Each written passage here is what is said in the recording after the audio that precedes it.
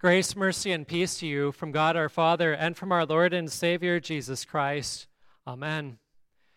We are now in the season of Lent. Sometimes people loathe Lent. They'd prefer for it to be done as soon as possible. Perhaps they do not want to go to extra services. They feel that it's a burden to them, or they feel guilty if they're not going. Or some think that the Lenten hymns are too much of a downer. They don't see the value in Lent. They don't see its purpose. That Lent is a time of penitential reflection. Lent is a time for growth. It is a time for an increased focus on the Word of God.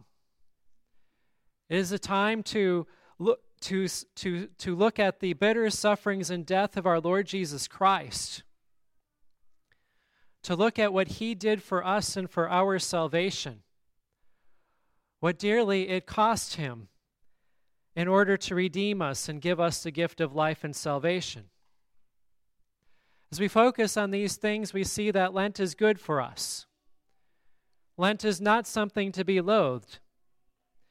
It is good for us to give up some earthly pleasures during the 40 days of Lent, because then they remind us of our own frailty and weakness, reminds us of our own sinfulness as we can't stop but desire the very things that we cannot have.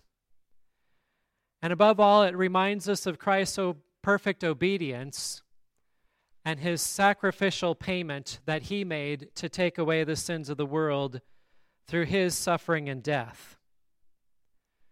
It is good to fast. Jesus does say, when you fast.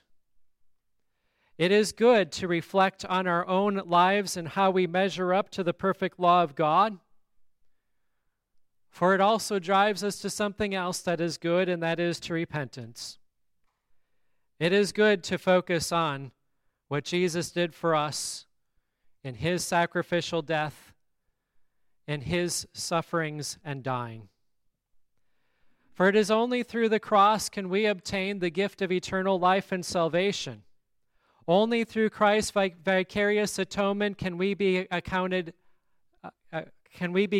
acceptable before God. Only through the forgiveness of sins can we be considered worthy to stand before God on the last day when He is seated at His judgment seat, declaring who is righteous and who is unrighteous. For because in Christ He counts us as righteous, so that we escape the wrath to come. As Lutherans, I think we are pretty good at understanding these things. We know that we are justified by grace through faith in Jesus Christ alone. We know that we are not saved by our works, but through Jesus Christ. We know that we cannot make ourselves perfect, but God counts us completely righteous and perfect when Jesus covers us with His very righteousness. We know that the faith that we have is passively received through the Word of God. That is, the Holy Spirit works His faith in us. We know that after all, we testify, I believe that I cannot by my own reason or strength believe in Jesus Christ my Lord or come to Him. We know that our confidence also is not found in our faith. Our confidence is not found in our works. That is, we don't put our faith in our faith, nor do we put our faith in our works, but our confidence is in Christ. Therefore, our faith rests in Jesus alone, who fulfilled the law on our behalf and canceled out all of our sins. These are glorious truths that we behold. These are glorious truths that we are to cling on to and to never let go, no matter what people might be saying to us otherwise. And it is true. And we rejoice in it when other churches also hold on to these truths. But sadly, upon a close examination, We see that in many churches, they will hold to most of these truths, but not all of them. or they'll mingle these truths with other various assumptions of man, thereby watering down these realities or corrupting them with false belief. We ourselves are even tempted to disbelieve the truth that is taught in Scripture. And so we must, as St. Peter writes in our epistle, therefore, brothers, be all the more diligent to confirm your calling and election. We confirm our calling as Christians and election into God's eternal kingdom by maintaining the confidence that we belong to Christ our Savior. Part of that is returning to our baptism. It is good for us to begin each day making the sign of the cross and say in the name of the Father and of the Son and of the Holy Spirit, reminding us that we belong to Him. It is good for us to be in that word so that we are confident that Christ has indeed redeemed us. It is good for us to go to the Lord's altar frequently so that He reminds us that we belong to Him and He forgives us of all the sins that we have committed. Of course, when we sin, we are doing things that are contrary to the Christian faith. We often sin out of weakness.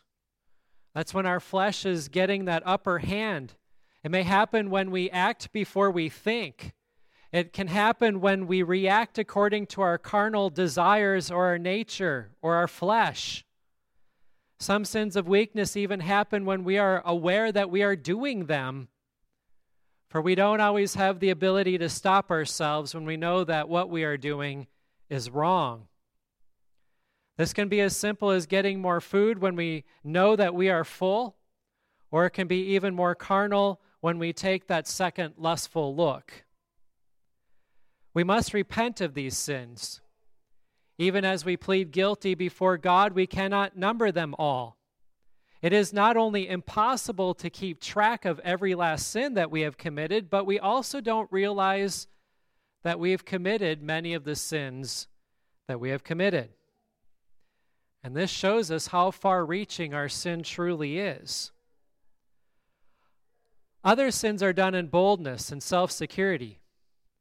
They blatantly go against the teachings of God without regard of their consequence.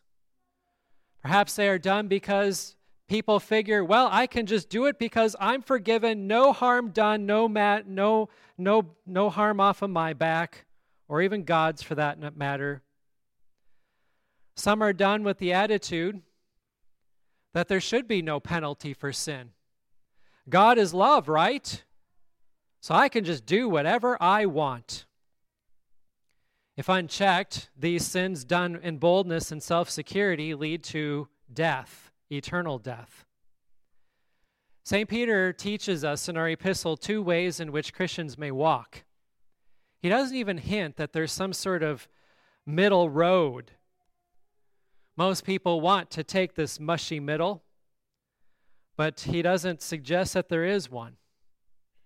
One way that St. Peter talks about is this road, this way to death.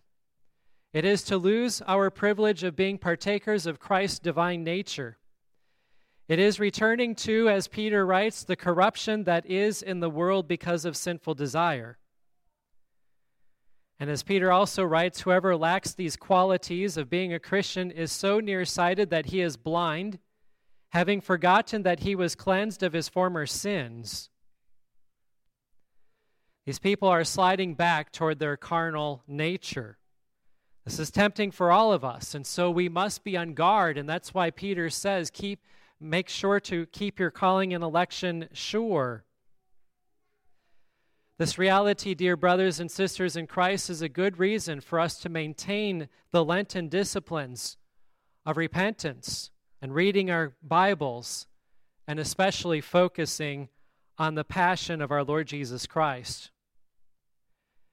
In our epistle, we hear more concerning the way of life than he does of that broad way to eternal death. St. Peter writes in our epistle, may grace and peace be multiplied to you. He continues later, he has granted to us his precious and very great promises, so that through them you might become partakers of the divine nature. That you can partake in Christ's divine nature. He writes further, make every effort to supplement your faith with virtue, and virtue with knowledge, and knowledge with self-control, and self-control with steadfastness, and steadfastness with godliness, and godliness with brotherly affection, and brotherly affection with love. For if these qualities are yours and are increasing, they keep you from being ineffective or unfruitful in the knowledge of our Lord Jesus Christ. What Peter is teaching is that the Christian life ought not to be stagnant, as many assume that it is. That they present themselves here first for baptism, then they grow to confirmation, and then it's just stagnant until they're presented here a third time when they are about to go to the cemetery. But the Christian life ought to involve growth. Faith itself increases, and so do the fruits of faith, Christian virtue and works. As we run our Christian course, we do not continually see growth and improvement. It can happen gradually, and there are, of course, ups and downs in that process. Our faith can wax and wane, but overall, as we abide in the Word of Christ, as He feeds us His Word and sacrament, our faith increases. Our desire to engage in good works also changes. Sometimes we have greater desire, sometimes we have lesser desire. But as our faith increases, so does our desire to do good. Hearing truths like this, though, can cause us to turn inward. How can I make myself grow? Am I experiencing the growth that my pastor is talking about? What can I do to grow? Such inward focus, though, when we begin to look for our solutions and come up with them on our own, is what the devil is trying to do. He loves to take true words of Scripture and twist them around, as you will hear when Jesus was tempted in the gospel reading this coming Sunday. Satan wants you to take your focus off of Christ and place your focus on yourself. Then he can get you to enter into despair, for you see that you continue to remain sinful and you cannot rid yourself of even the slightest temptations. And this is why we need Lent. Our focus, while penitential, remains on Christ. That we hear His word of salvation, that we learn of His passion, clinging to His righteousness and looking to Him, for He is the author and the perfecter of our faith. For as Christ continues to come to you through His word and sacrament, the grace and peace of Christ are multiplied to you. That is how our epistle lesson began. This grace and peace of Christ be multiplied to you. It doesn't come about through your own works, through your good intentions, but this grace of God, this peace of Christ, which surpasses all understanding, comes about through the word of Christ and through the sacrament. And so as you abide in His word, you are truly His disciples, and you know the truth, and the truth sets you free. As you abide in His word, you become partakers of His divine nature. As you know this truth, you are set free from bondage to sin, death, and the devil, so that you are now declared by Christ to be righteous. You are declared by God to be a child of God with Jesus as your brother, and the grave has no power over you but eternal life becomes a gift of grace for you. As you abide in His Word, your faith then gradually increases. And in fact, you usually do not even notice it.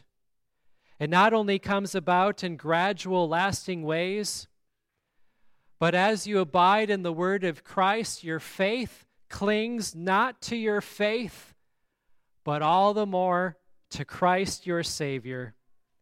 Your faith looks outside of you, clinging to the one who paid for your sins on the cross, who acquits you of your sin, who declares you to be not guilty, who gives you the robes of righteousness and the garments of salvation. And so, dear brothers and sisters in Christ, during this Lenten season, give up some of your time. Maybe you've resolved to not give up anything. But I urge you to give up some of your time, to use some of your time to be in the Bible each day. Use some of that God-given time to be sure to have yourself in God's house on Sundays for sure, and it is also good to be here on these Wednesdays. Use some of your time to not only engage in the prayers that concern you, but to be praying with your family and to be engaging in family devotions. Give up a little bit of your time so that these can be done. And God grant that this blessing be yours, the blessing that we heard in our epistle. May grace and peace be multiplied to you in the knowledge of God and of Jesus our Lord. Amen. The peace of God, which passes all understanding, keep your hearts and your minds in Christ Jesus to life everlasting. Amen.